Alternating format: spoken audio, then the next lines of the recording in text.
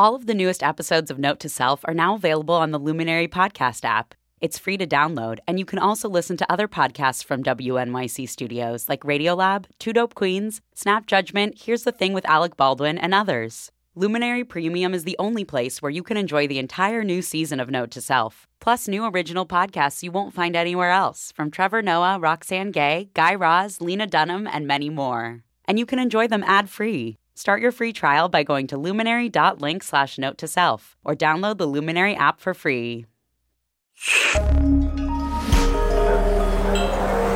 Listener supported. WNYC Studios.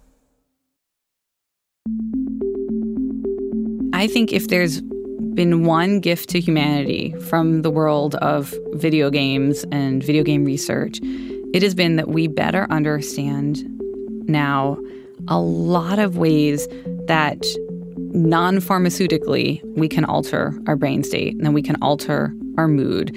That is a gift. A gift and a responsibility. Note to self, a little brain alteration, no drugs needed, can be a beautiful thing. But when you use video games to do the altering, well, there need to be parameters. I'm Anoush Zomorodi, your guide to this accelerating world. And that is game designer and futurist Jane McGonigal. Jane researches how games, yes, even stupid little games like Candy Crush, can actually be good for us, if they're used the right way. And I know that you guys need to hear how, because as I've been traveling the country on tour for my book, Bored and Brilliant, which is, of course, about taking charge of our technology, inevitably, someone in the audience asks about how they can get themselves, or usually their kid, to lay off the games. Because most of us think of video games as time sucks or our dirty little secrets. I mean, admit it. You judge the person playing Candy Crush next to you on the bus the whole ride home. Or you judge yourself for playing Candy Crush the whole ride home. I did, until I talked to Jane. Her official title is Director of Game Research and Development at the Institute for the Future in Palo Alto. And Jane McGonigal's job is to dream up ways for the world to be different through new technologies and new models of thinking. She is an expert in how games, specifically video games, can boost imagination and intelligence. What I'm really interested in is looking at the emotions that we feel when we go into a state of play and the neurochemical changes that happen when we're in a state of play. And Jane's actually written a couple books about this, Super Better and Reality is Broken. She also plays a big role in Chapter 5 of my book, Bored and Brilliant. We first spoke last year, but since people keep asking about this issue, we're going to put out the interview again, this time with some added material. And also, at the very end, we've got an audiobook giveaway, so stick around for that. But anyway, the first time that I interviewed Jane, we took out some stuff that I now realize is pretty important, like how life doesn't get do-overs, but games do, and so we can use them to help us cope with our everyday ups and downs, especially the downs.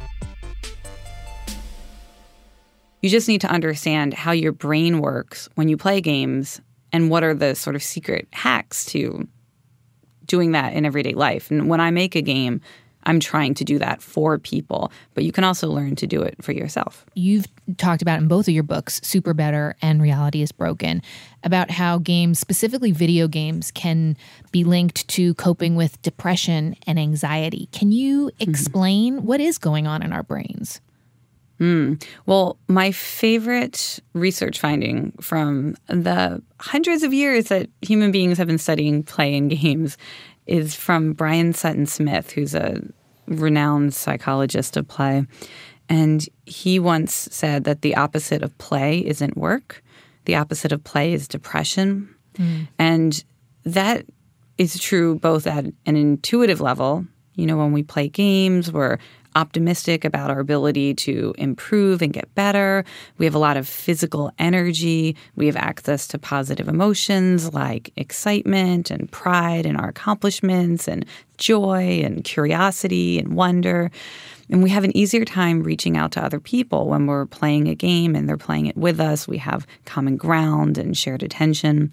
When you reverse all of those things, it's literally the clinical definition of depression.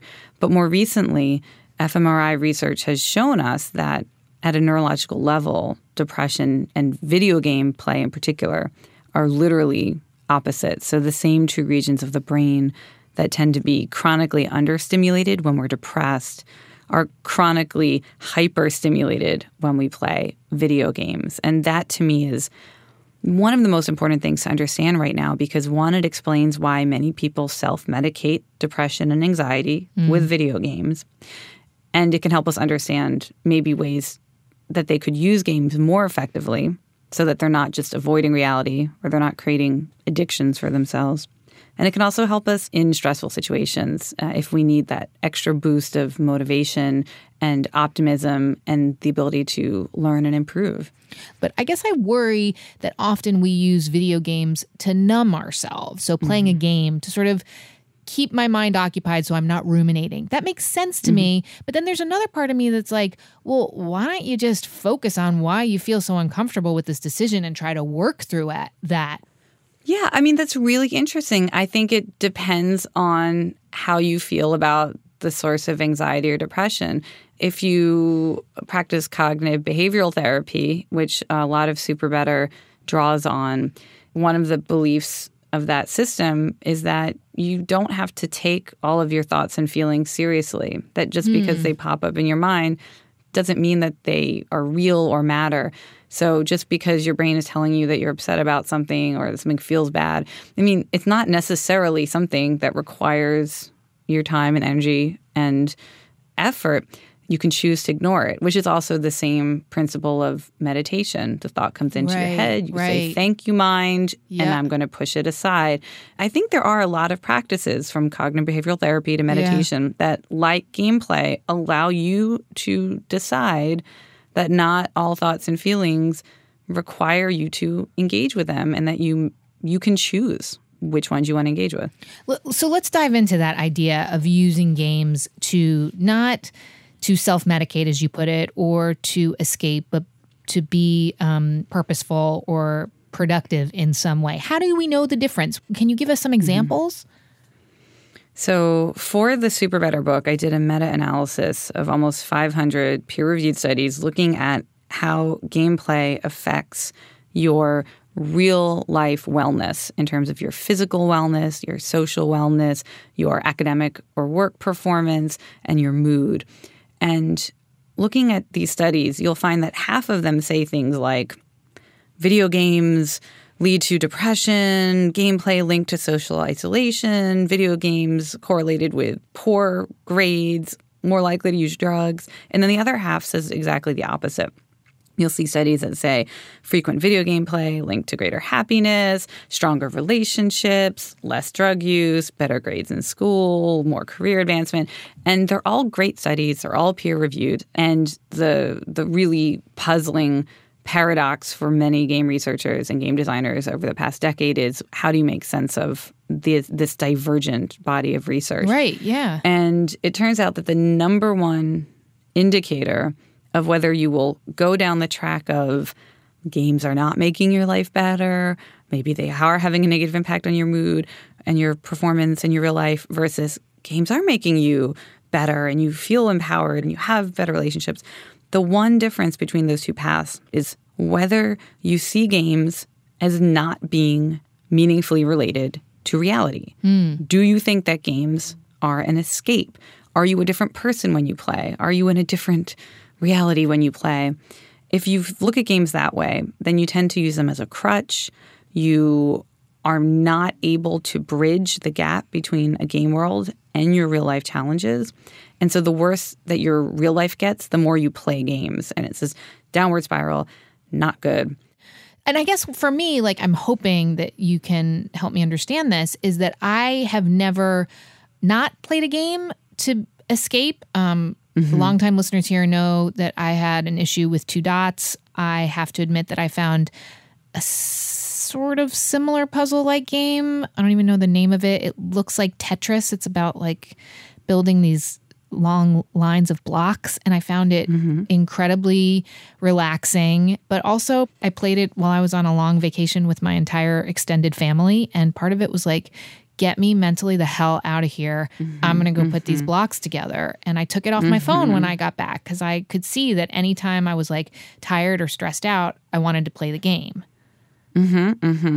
Yeah, so there is a lot of great research to suggest that you can play these very convenient video games for very short bursts, change your state of mind, change your mood, give you more physical energy, and then bring you back to your everyday life in a more positive state. And so what I try to do around games like that is share with people what the research says and encourage you to set a timer, play for that duration, and then go back to the rest of your life with this improved focus or this Zen-like state. And the amount of gameplay time is 10 minutes for certain effects and 20 minutes for other effects. So if you're trying to calm your mind and body and return to the world with more mindfulness, 20 minutes is the amount of gameplay time that's recommended. If you're just trying to stop an anxiety attack, or if you're ruminating on thoughts that are making you really upset, and maybe you're replaying a conversation or something traumatic that happened, 10 minutes of gameplay is recommended for that. 10 minutes is recommended for squashing cravings. So if you're trying to not eat something or not smoke, studies have found that 10 minutes of certain types of games, exactly like the type you described, like Tetris or 2 Dots, are really effective for that. But you have to know what these doses of gameplay are, and then you have to try them out the same way that you would, when you take 2 ibuprofen, you're not going to take 20 or 200. You self-regulate. And so if you try self-regulating with gameplay, you'll find that you can have a lot of benefits. I mean, is this kind of the new self-help in a way? This idea of using technology and the knowledge that we have about how our brains work to sort of change our mindset? Yeah, absolutely. It's very similar to a lot of spiritual practices or traditional wisdoms, but it's a tool that we can use, and it's affordable, and it doesn't have side effects, but also you can self-experiment. You can play this, Japanese cat collecting game that I really like, Katsune. I've heard about it. It's so cute. Maybe that's your game because you like collecting little cats. Maybe you want to, blow things up, whatever. Find your game, see what its effects are. There are strategic things you can do with them, and it is very much, I think, in the line of self-help. You actually did make a game that helped you to bounce back from this horrible concussion you had. Are you still doing that? Can you give us examples of other things that you're building right now and how they might help people? Sure. Yeah, well, that game, Jane, the Concussion Slayer, that's what became Super Better, which, I renamed it because people started adapting it for things other than concussion, and they were using it to try to get over bad breakups or lose weight or find a new job and all sorts of things. And that simple set of rules that I created for myself, to giving myself quests to do each day and connecting with allies and having a notion of power-ups that I could collect and bad guys I could battle, that became an app that still exists, and almost 1 million people have used it to try to tackle real-life health and depression and anxiety and personal changes they want to make. Okay, when we come back, using games to deal with a fear of flying, as I did, and whether Jane believes that games can be addicting. Plus, what to say to a kid who never wants to peel their eyes away from the screen. More with me and Jane McGonigal in just a minute.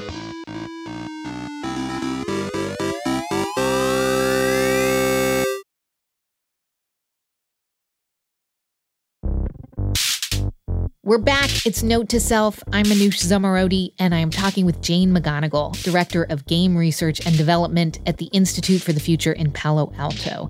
And we've been talking about how video games can actually help us snap out of bad moods or stop an anxiety spiral or maybe even stop smoking. It's all about how we use the games we love. And there's a listener, Amelia, who's into the same game that I've been into, which is Two Dots. And she found a really interesting, personal, specific way to control the amount of time she plays it. I organized my apps in a way on my home screen that I have a scripture. I'm a Bible reader. I have a scripture that just says Matthew 6:33. Keep on seeking first the kingdom. It's basically the title of my folder. What is more important? And so when I look at that, I just... okay, do I really have time to do this right now? And sometimes I do, and sometimes it reminds me and it helps me to redirect to what I really have to do. Yeah, I've taken Jane's advice too. I have Two Dots again on my phone, but I swear, promise, up and down, that I only play for 10 minutes at a time, and then I put it away. It's like instead of a glass of wine to chill out, 10 minutes of Two Dots, and I'm good. My buddy Brooke Gladstone, host of On the Media here at WNYC, uses her game of choice to stay in touch with people. It's not Two Dots. She's too nerdy for that. Words with Friends. I'm currently in games with 5 different people. Sometimes it's 8. It's how I keep contact with my daughter who lives in LA. But that's nice. It's how I keep contact with my friend on the Upper West Side. In fact, this very old friend of ours told us in the Words with Friends chat function that his mother had died. Oh so my God. You see, in the chat function of Words with Friends? Yeah. So games can connect us as long as that's what we want, to be connected to reality, to be out in the world. If you want to disconnect from the world, though, they can do that too. It's tricky, especially for kids who are not exactly known for their introspection or ability to self-regulate. Ask them this question. What have you gotten better at since you started playing this game? You don't want to hear things like, I got better at slinging this virtual bird, or I'm really good at using this kind of power-up. That's literal. That's too concrete. But abstract things like, I don't give up when things are tough, or I am willing to try lots of strategies. I'm super creative in that way. If they can talk about these abstract things, those are skills and resources and abilities that persist in their mind outside of the game world. And you as a parent have a really important role in cultivating that mindset and cultivating that identity. The 2 things you need to do are, 1, do not shame your children about the games they play. Never say something like, stop playing and go do something real, or stop wasting your time and do something that matters. Because when you say things like that, you're sending them down the other path, the dark path that we don't want, where they think games have nothing to do with reality, where they don't matter, where they're trivial. Don't shame them about games, or they will develop that escapist mindset. Instead, you want to talk to them about, wow, that level looks hard. What kind of skills do you need to be good at that level? And ask them what they're getting better at. That conversation alone can really transform a young person in terms of their ability to bring all of these gameful strengths to school, to sports, to their personal relationships, and to their self-concept. So do you believe in the concept of being addicted, quote unquote, to games? Addiction science is going through an incredible, radical reinvention right now. If you look at the past decade, we started to believe that certain substances were addictive, like cocaine or heroin, and they did something to our brain, and they kind of broke our brain. And then we started to look at technology as being like an addictive substance. But now the sort of disease model of addiction is going away, and the prevailing wisdom is that addiction is just the brain working the way it needs to work, the way it's evolved to work, to be goal-oriented and motivated to achieve positive outcomes, but it gets stuck on one particular stimulus. And for some people, that stimulus is a physical substance like a drug. For some people, it's a person when you're falling in love. When you become a new mom, your baby is that sole goal that you are focused on, and the reward loop of the brain gets fixated on. Some people do get that loop fixated on video games. That doesn't necessarily mean that there's anything wrong with your relationship with that piece of technology. What you need to do is you need to expand your brain's awareness of other things that activate it in the same way. So video games are challenging problems that you wrestle with, and you get to be creative, and you get to learn things and collaborate with others. And if you think that's what's cool about video games, not how escapist they are, but all of these cool things you get to do, when you see opportunities to collaborate with others or to be creative and make something or to try something that's hard for you and get better at it, that will activate the brain in the same way as a video game, and you'll be drawn to it, and you'll have goal orientation that expands beyond the game. So that's what I recommend individuals who feel addicted to games do. So can you give me some examples of like specific games and maybe what they can do if we play them with purpose or with a positive goal in mind? So I guess I'm thinking of like Minecraft. That's become sort of the epitome of this idea of a creative game that parents feel they don't need to put limits on and that it's positive. What are some other examples of ones? Any game that requires you to study it, to understand its rules, understand what all the resources are, what all the opportunities are. Any game that is genuinely challenging is a wonderful game to develop these skills and abilities. You know, esports is a really popular thing now. These games that are incredibly strategically challenging and also require a lot of real-time coordination with your teammates and fast thinking and fast decision-making. So games like League of Legends, any game like that has these benefits because what you're really trying to do is build up your ability to wrestle with things that you don't understand and to experiment and to get learning resources that you need and get mentored and keep trying and don't give up when it's hard and get better. Even the shoot 'em ups like Call of Duty or something? So I don't personally play games where I have to try to kill creatures. That's just not my thing. I don't encourage people to play those games if that's not something that feels natural to you or doesn't feel like fun to you. But for people who are drawn to those games, there is quite a lot of evidence that when you play them with people you know in real life, whether you're on a team or you're playing online with friends, there are so many benefits in terms of the strength of your relationship, your ability to process a lot of information quickly and make better decisions under pressure faster. So there's cognitive benefits, there's social benefits. We don't see those benefits in the first-person shooter world when you are mostly playing against people you don't know. And that's because there is one negative effect associated with it, which for shorthand you might call it testosterone poisoning, which means that when your opponent in a game is somebody who you don't know who they are, you kind of anonymize them. And this is the same thing that leads to flame wars on the internet and a lot of vicious trolling. When you don't know the other person, you're not going to have any social consequences for being a poor sport when you win. It creates a set of emotions that kind of jack up your testosterone, make you more unpleasant to be around for hours afterwards, less kind to people that you perceive as weaker than yourself. You're more likely to be insulting or aggressive. And this continues after you've been playing. So I always say if you love these games, you need to spend at least half of your time or more playing with people you know. So on the opposite end of the spectrum, or at least in my mind, is something like Candy Crush. Have you ever used that? Do you play or used it? Played it? Have I used it? I'm on level 894. So woo! Have you used it? I play for probably 5 minutes every day. I mean, I think I have been doing that for several years now.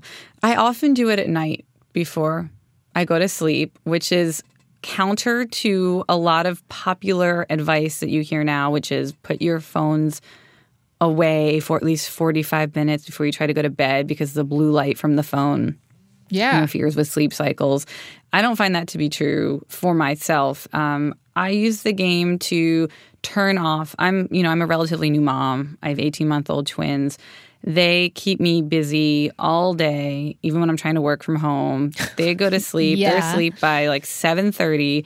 Then I go right into work mode. Work, busy, getting everything done, totally excited, planning. And then I have to go to sleep.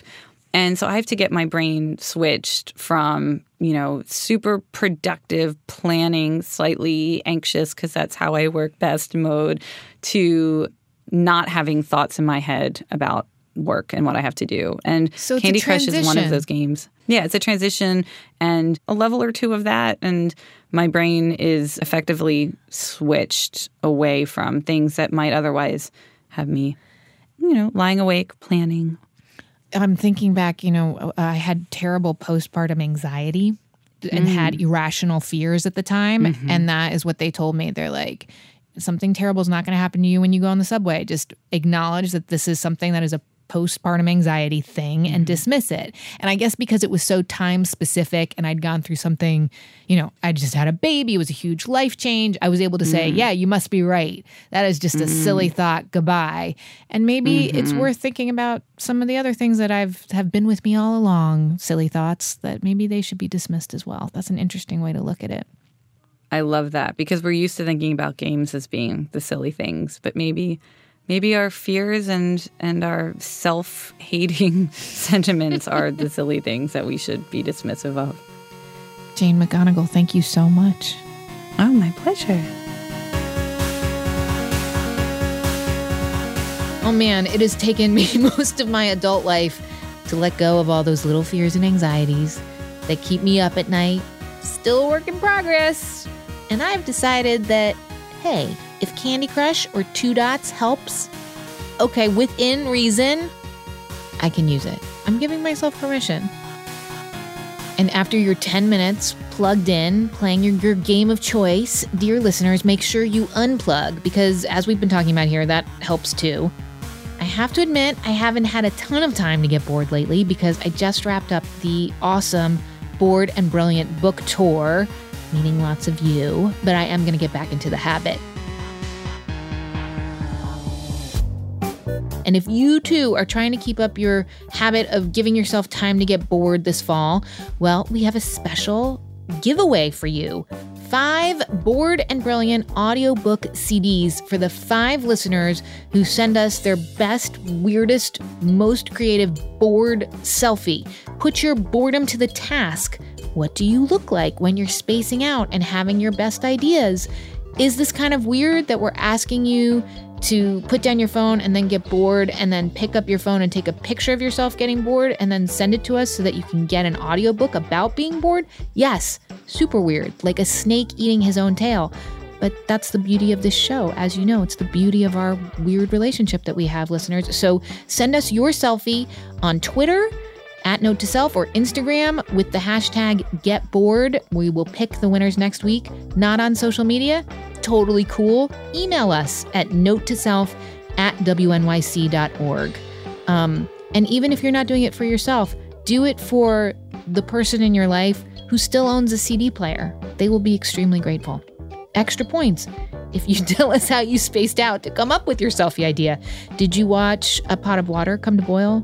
Maybe you watch the grass grow. So many different ways to keep the movement going. Hashtag get bored. The Note to Self team is Jen Poyant, Kat Aaron, Megan Cunane, and Joe Plord.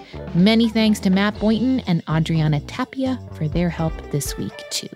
Note to Self is a production of WNYC Studios. I'm Manoush Zomorodi.